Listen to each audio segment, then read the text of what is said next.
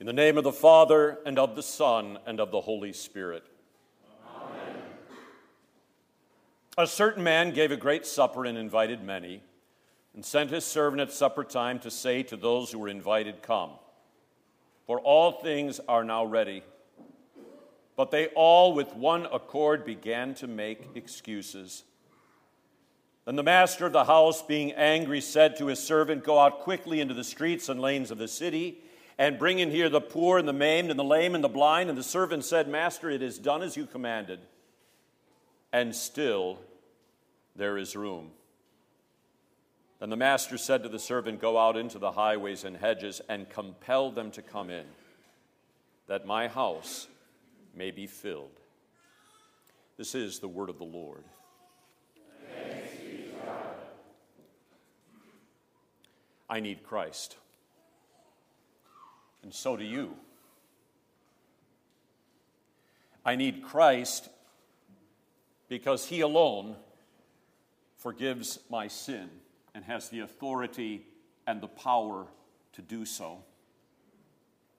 He teaches me by His grace and forgiveness how to love my wife and my children and my grandchildren.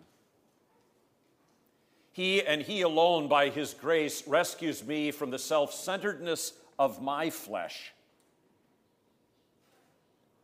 He and He alone, by His grace, teaches me how to make use of my temporal goods, not for my own benefit, but for the benefit of those whom He has entrusted to me, the members of my family and my neighbor. He and He alone, by His grace and mercy in the call of the gospel, teaches me how to forgive and how to pray for those who are the enemies of the Lord in this crazy time of woke awareness, which is nothing but diabolical darkness. He gives me a word to speak to you, to the congregation, to those who are troubled by their sins, that you might know and believe in Him and be comforted by Him, and that He might bring forth the fruits of His grace in your own lives. We all need Him because He is the Son of God, our Savior, who has come in the flesh to redeem us with His holy precious blood. He died on the cross. He shed His blood for our forgiveness, and not for ours only, but also for a world that hates God and that hates everything that is good. And so we have before us in the gospel for today the parable of the great feast. The invitation is the gospel, the proclamation of what Jesus has done with the invitation, "Come to the feast." In that invitation, "Come to the feast," He calls all of us to trust in Him and not ourselves. Luther said that if you knew that Christ were present somewhere on this earth, would you not run 100 miles in order to see Him and receive His word? The answer ought to be yes. But so often, like those who made excuses in the parable of the great feast, we are often preoccupied with so many other things that must be done. And one of the worst preoccupations of all is to hold on to the sins and the grudges that we have against another. To do so means that we end up letting go of and frittering away God's grace. And the result of that is always an introverted life. Well, Christ is present here, calling us to repentance for such things, to admit fully our sin and culpability for the problems of our life and the transgressions of the law, for the self-centeredness of our flesh, and to let go of the sins of one another as we kneel here at the altar.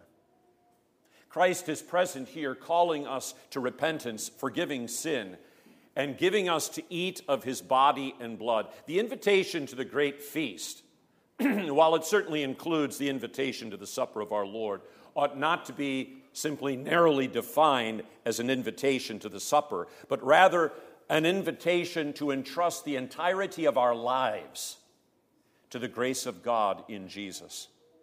The call to repentance that leads to baptism, baptism into Christ leads us to an ongoing life of catechesis in that gospel, to confession and absolution, to a life of love for the neighbor, and we are strengthened in that life here at the altar of the Lord.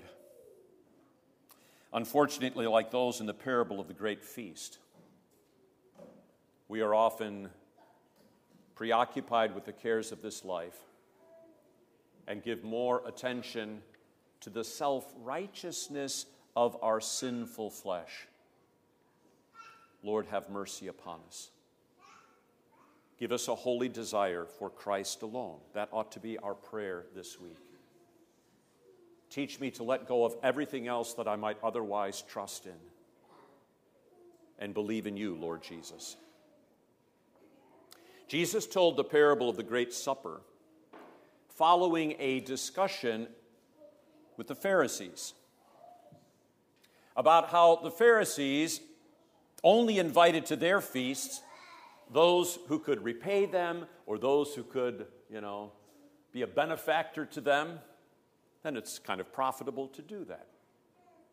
I will treat them with great grace and generosity, and in exchange for this, I'll receive something in return. Why would I invite someone who has no ability to repay me? He condemned their Pharisaical works righteousness by calling them to invite the poor and the maimed and the lame and the blind. Did you notice at the beginning of that, it said he was angry? What makes God angry more than anything else is a despising of the free grace of God in Jesus that causes us to hold the sins of others against them. So invite the poor and the maimed and the lame and the blind, and you will be blessed because they cannot repay you. For you shall be repaid in the resurrection of the just, the resurrection of the righteous, those who are justified by faith in Jesus alone and not by their own works.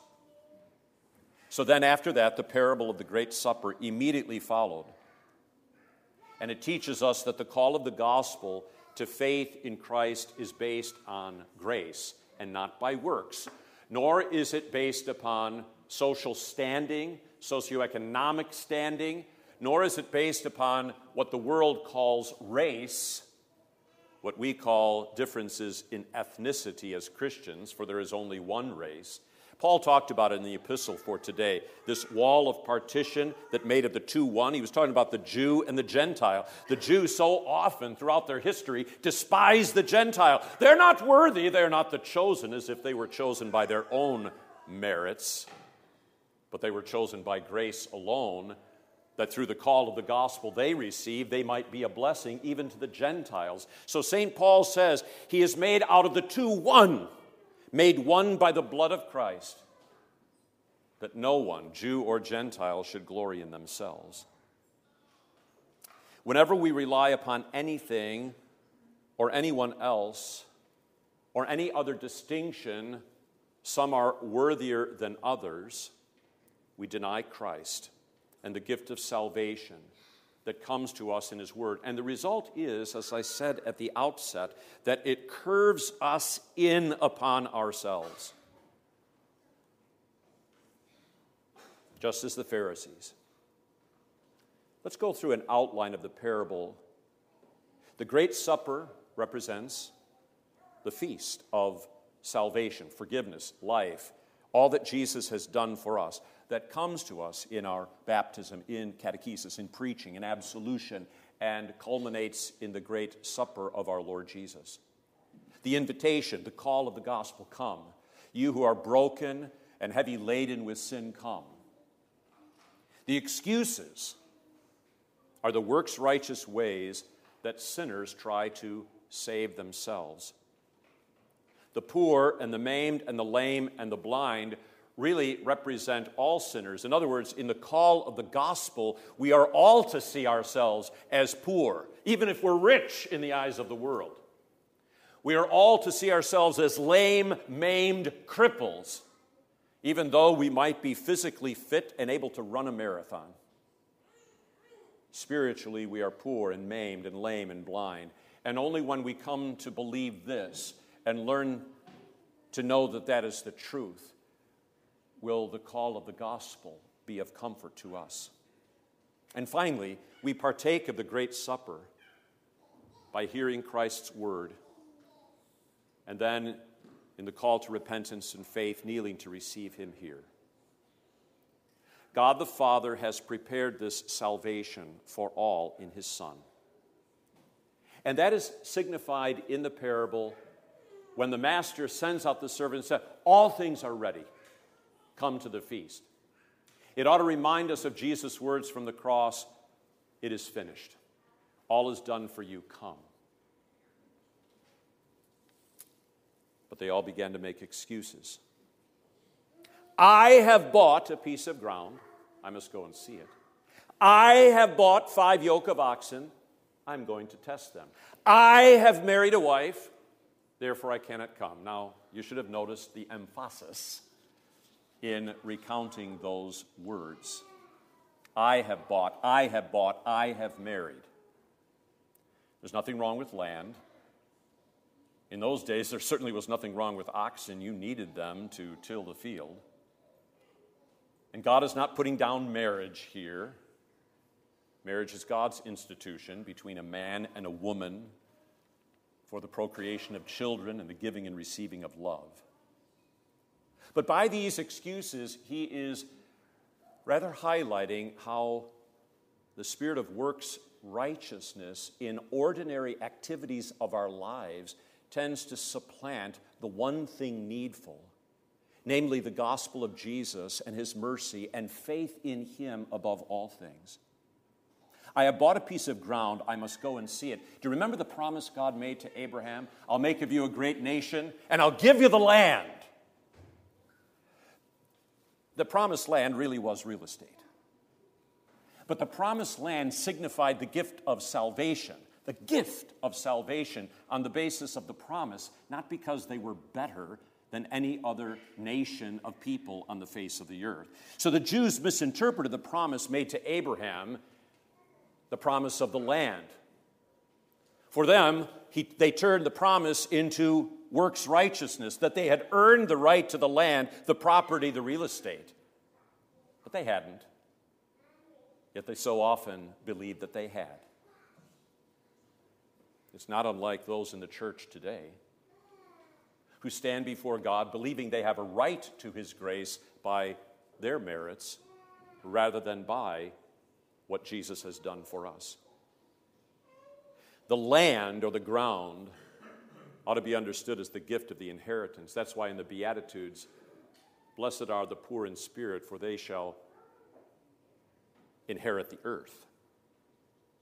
The earth, the land, represents the new heavens, the new earth, the gift of salvation in Jesus. And that's the heritage, the inheritance that is promised those who believe in him. I have bought 5 yoke of oxen, and I'm going to test them. The number 5 in the Scriptures almost invariably takes us back to the Torah, the 5 books of Moses. Here again, the Jews of Jesus' time so often misinterpreted the law. They believed that the law showed them how they could save themselves and bring about a prosperous life according to their own desires. In other words, for them, the law was something that they believed that they could manipulate God with. Look at what I have done. We, the Jews, are superior to those Gentiles because of our obedience to the law. Therefore, God, you owe us.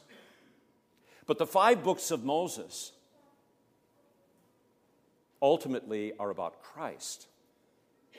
What it is to love God with all one's heart and soul and mind and strength, and the neighbor in place of oneself. The 5 books of Moses are about Christ and the call to forsake all attempts to manipulate God by our own efforts or by his own law.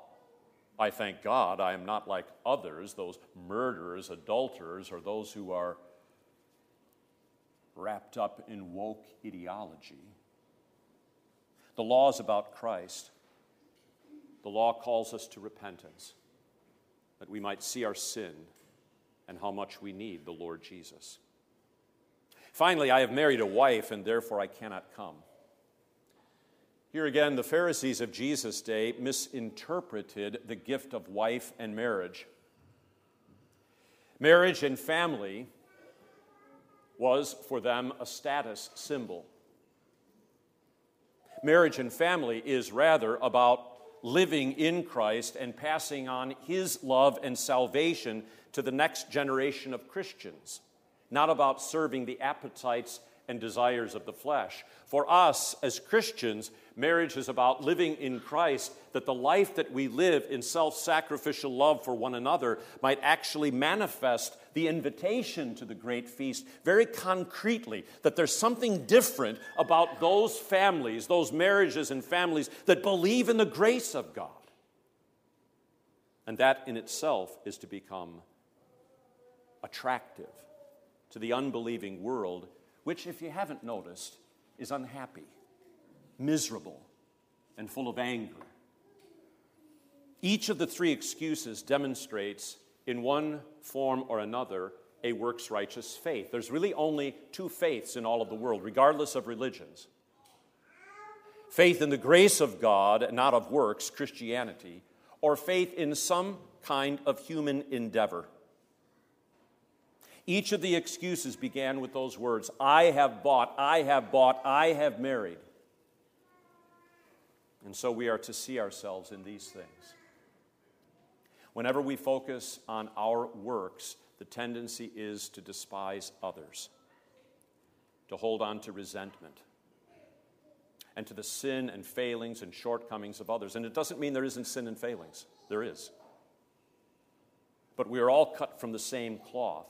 We are all called by the Word of God to understand ourselves as poor and lamed and maimed and blind, that we might come to know Jesus alone and place our full confidence in Him. The call of the gospel invites all of us to see ourselves in this light, very simply as sinners who need Jesus. The great supper of salvation begins now in this world. As the call and invitation of the gospel goes out as long as there is life and breath from now unto our Lord's return. It begins now in this life as the repentant, baptized faithful hear Jesus' word and kneel together at His altar. Red and yellow, black and white, young and old, rich or poor, sick or healthy. The promised land, the purpose of the law, and even why we marry can only be understood and received rightly through faith in the grace of God.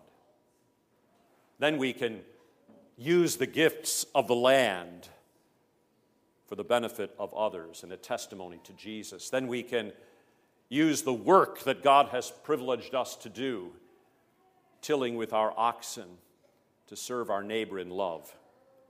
Then we can get married, not to fulfill the desires of our flesh, but to bear witness to the heavenly bridegroom who gave his life for the church. Our Heavenly Father extends the invitation of the gospel to each of you constantly.